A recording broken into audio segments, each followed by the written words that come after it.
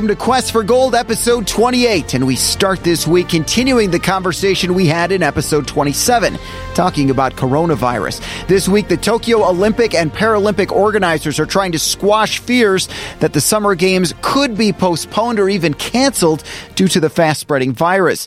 Tokyo Olympic CEO Toshiro Moto backtracked with a statement a day after saying he was seriously worried the virus would disrupt the Games. He now says people need to remain cool-headed and that the Games will go off as scheduled. As of Thursday, Japan had 45 confirmed cases of coronavirus, but no deaths. We continue to reach out to the U.S. Olympic and Paralympic Committee to see if they've issued any statement or guidance to athletes and coaches about coronavirus, but we still have not gotten any response. A former vice president of sports medicine for the USOPC is now suing his former employer, claiming he was fired in 2019 after he questioned the way top executives in the organization handled reports of sexual abuse and mental health issues. Dr. Bill Morrow, in his lawsuit, lays out multiple allegations of incidents he flagged to superiors that were never addressed. The chiropractor in training back in 2012 says he even questioned the practices of Dr. Larry Nassar. The U.S. women's soccer team is one win away from qualifying for the 2020 Olympic Games. They just need to beat Mexico at a qualifier in California. Alex Morgan has actually been training with the team while 7 months pregnant. USA Boxing announced Wednesday 13 men and women who will compete at upcoming qualifiers for a place in the Summer Games. The qualifiers will start next month in Argentina. In this week's Athlete Spotlight, we head up to North Shore Rhythmic Gymnastics Center in Deerfield, our second trip there, to talk with a potential 2020 Olympic rhythmic gymnast. We spoke with Evita Grishkenis in episode 23. Now we talk with her Team USA teammate, Laura Zhang. For Laura, this could potentially be her second and last Summer Games. She's a little older, a little wiser, and she knows the window to her stellar gymnastics career is closing. 4 years ago, I talked to you right here, and you'd never been to the Olympics before. Right. You did not have your driver's license. You knew that when you came back from Rio, you still had classes. Right. Like you had to go back. So 4 years later, first of all, let's flash back to 2016. How was your experience in Rio? It was amazing. It also feels so long ago. Yeah. Like I think I was a junior in high school, and I was still young in my career, and now I feel much older, wiser hopefully, but it definitely feels like eons ago, but I'm so excited to hopefully qualify for Tokyo. How did the experience go from a logistical standpoint? The one thing you kept saying is, I'm going to go there, I'm going to take so many pictures. Did you get a lot of pictures? Did you meet a lot of athletes? Many pictures. I took as many as I could in the village and just trying to soak it all in. It was very fast though. We were only there for about a week. We got there in the middle of the games. We trained, then we competed, then we were there for closing ceremonies, and then boom, we flew the next day, and then back to high school.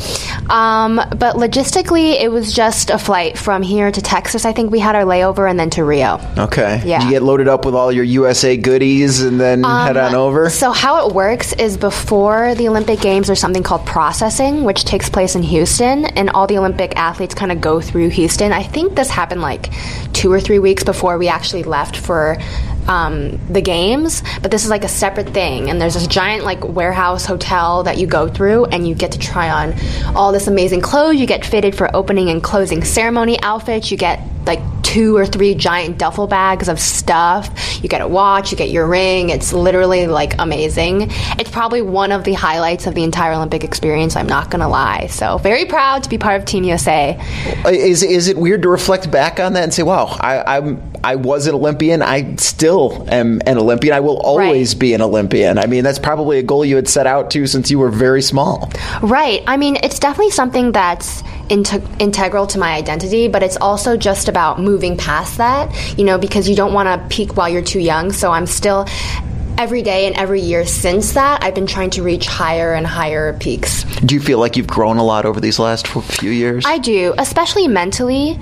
I feel like the longer you have this type of career, you go through a lot of setbacks, you go through a lot of hard times, especially like seeing all my friends go off to college. That was kind of a hard period for me, but I feel like now is like the final push. Like I have a couple months left in my career, and that's really exciting, and I feel a renewed vigor for the upcoming season.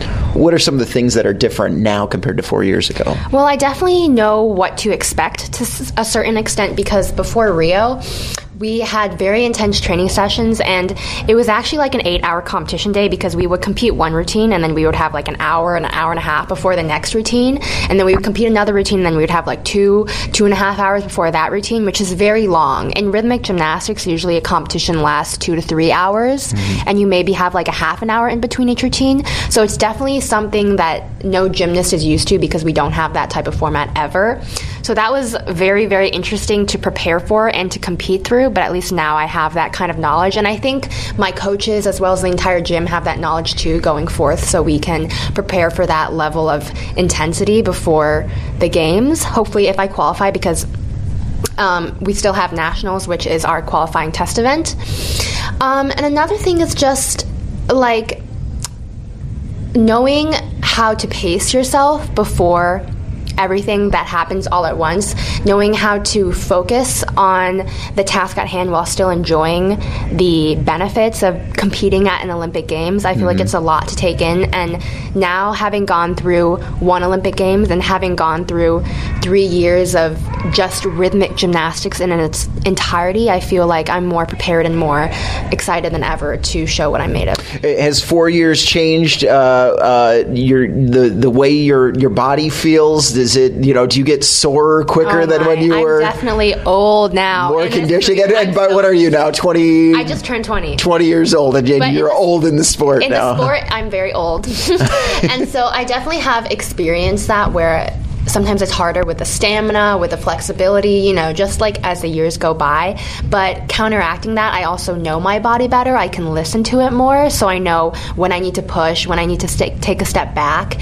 And also, it's just about being able to get through a routine, get through competition. And I feel like having this career of rhythmic gymnastics is also really insightful for me before going to college, because it's like reflective of life. I read a quote recently, and it was saying that life isn't about how fast you run or about how high you climb, it's about how well you bounce. And I feel like that's also been true of my career, just because it is inevitable that you will have mistakes, you will have failures, but being able to learn from that, grow from that, and keep on going is definitely a mantra that I will take with me forever. So the end is near with you in the sport. For sure. Okay. It's got to be weird because you see a lot of athletes, they come in and they stay in the sport and they kind of peak in the sport, and then it kind of goes downhill from there, and then eventually they have to make that decision. Right. Do you consider yourself at the peak of your physical ability right now in the sport, or? I would say I am, and I would say I'm continuously working towards both that physical and mental maximum that I know that I'm capable of.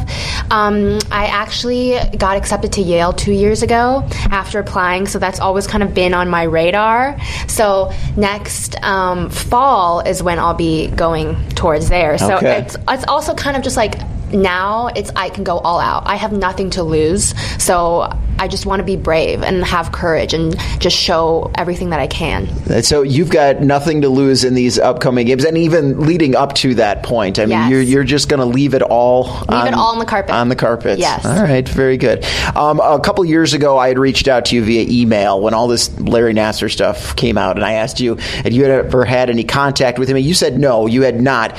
What has been the fallout in USA Gymnastics following that? I mean, has it come down to your level as far as leadership changes and finances and sponsorships and just all of the people like me, the media coming around? I mean, what has changed?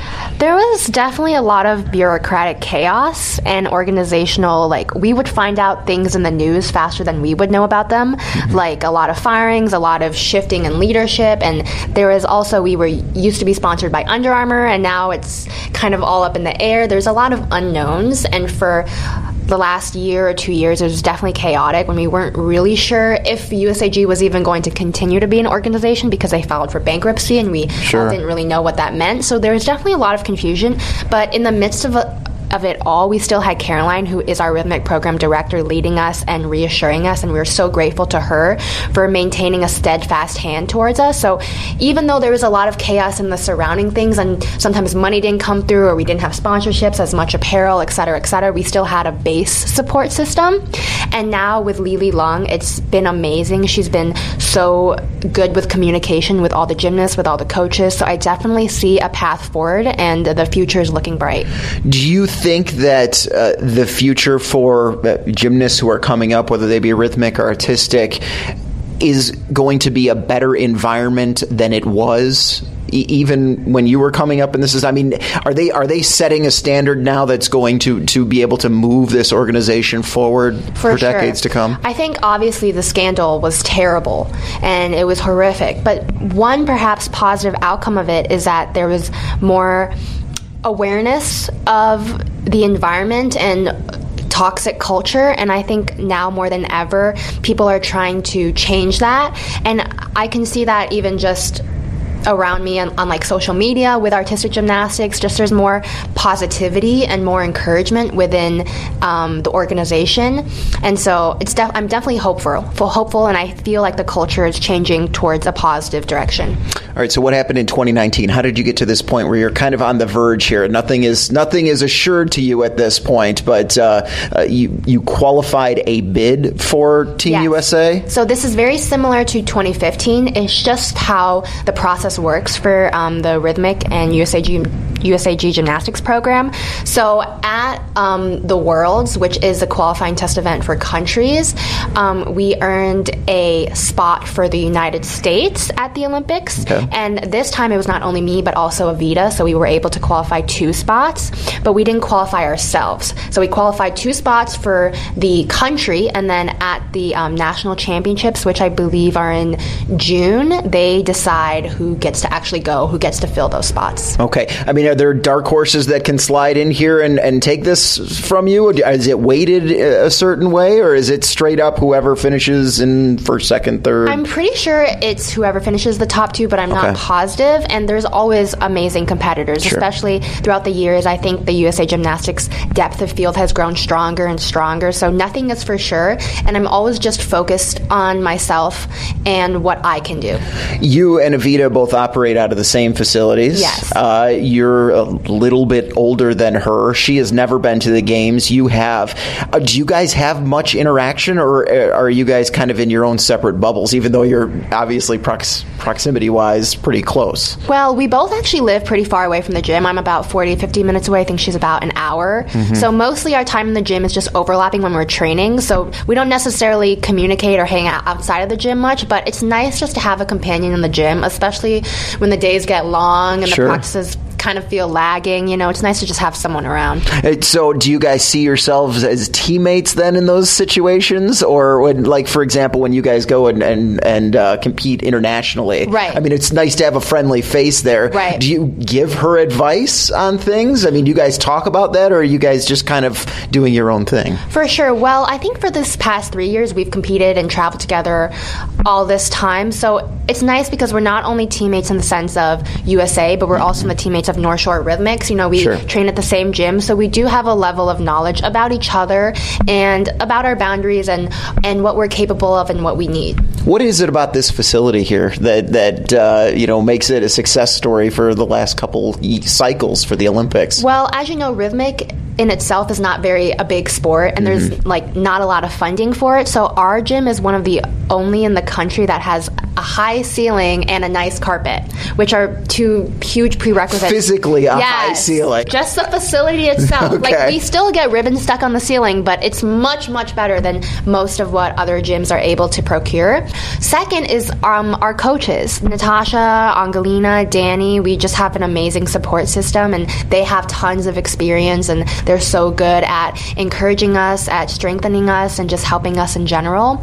And we're also able to work with some PTs while we're here. Like, we have a relationship with Athletico, and they come in and give us physical therapy when we need it. So it's really just a great kind of system that we built here. What happened in 2016 as far as how you finished, what you felt about your own performance?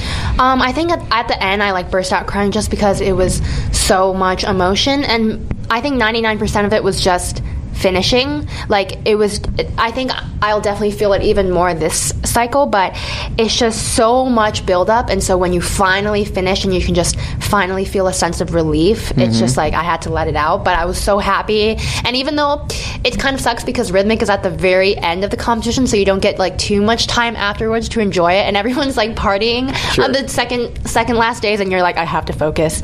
But I could party on that last night and enjoy everything that the village had to offer and enjoy the closing ceremony. And then when I came back, my high school threw a parade for me, and that was really fun. And then I had to like start college apps. So it was just a lot of drama, but a lot of like amazing drama that I'm grateful for. All right. Do you have any goals going into 2020 as far as where you want to finish, things you want to achieve, things you want to hit specifically in your routine? Well, obviously, I hope to go to the Tokyo Olympics. So that's one of my biggest goals. And another one is to finish in the top 10, because last cycle I finished 11th and I was only like 0.05 or 0.1 away. So that's definitely two material goals. But even more than that, it's just a sense of me completing this journey that's been literally my entire life for the past 20 years. So it's about me reaching my maximum and being able to showcase everything that I've worked for in my career thus far. All right, so tell me about Yale. What are you going to study? Do you know? I have no idea. No? So, okay. Well, I often get asked this question. I even get some smirks when I say, "What, you don't even know what you're going to study? Then why are you going to Yale?" But I know that it's going to be something in the humanities, possibly something in the social sciences, and I have a pretty good radar of knowing what I don't like. So hopefully that will lead me to something that I do like. Tell me about your routines and what you've been working on. Maybe your music. Give me some insight as to what you've been working on. Well, I've been really proud because this year I found most of my music 3 out of 4, and I just felt every time I found a music, it was really. It spoke to my soul, so I'm excited to showcase them, and especially just I feel like I finally found my groove and like wanting to show my dancey side and just my personality on the carpet. Sure. Okay. All right. Very good. Have you ever been to Japan before? So I just went to Japan in October for Aeon Cup. It was my first time, and it was absolutely amazing. I loved it. There were so many things. I mean, the people were amazing. The toilets were super clean and comfortable. The food was amazing. The atmosphere, it was just so much. And it has to be one of my favorite countries that I've ever been to. So definitely pumps me up for Tokyo. Do you think they're ready for this? It seems like they're ready with the venues and yeah. We actually got to tour the Rhythmic venue. They like made a stop, so we got to see a little bit of it. And there's like a wooden ceiling, and it's very Japanese. So I think that they're gonna kill it, and it's gonna be amazing. What do you think about the future of rhythmic gymnastics? I know that there's no guarantee that sports will live on forever in the Olympics. I mean, right. Are you feeling pretty strong that even when you're done and you've moved on, that this sport will continue to thrive? I'm not sure, but I have my faith in it, and I always say that rhythmic is one of the most photogenic sports. Like, there's so much qualities and aspect to it. I do think it's definitely been tumultuous because of the code of points, which has a lot of controversy around it, but it's all about adaptation. And as a gymnast speaking, I just want to focus on what's in my control as of right now. So I'm just focused on the coming future as opposed to the long future. Do you think that when you walk away from the sport, you're just going to wall off, that was one part of my life, or do you still want to be involved in one form or another with the sport, maybe with younger people or training or physical therapy or what have you? Right. I have made such long-lasting friends, actually my best friends in Rhythmic, so I'll obviously stay in touch with them. When I come home, I'm obviously going to visit the gym, say hello to the coaches, say hello to my former teammates, all of that jazz, but I definitely do think that I will take some time to detox and just kind of let myself separate from everything that is Rhythmic. We've got a video of her 2019 performances below. We'll continue to track her status as we get closer to the games. Next week on Quest for Gold, we'll talk to two karate sisters with Olympic aspirations. We'll see you then. I'm Ryan Burrow with Quest for Gold.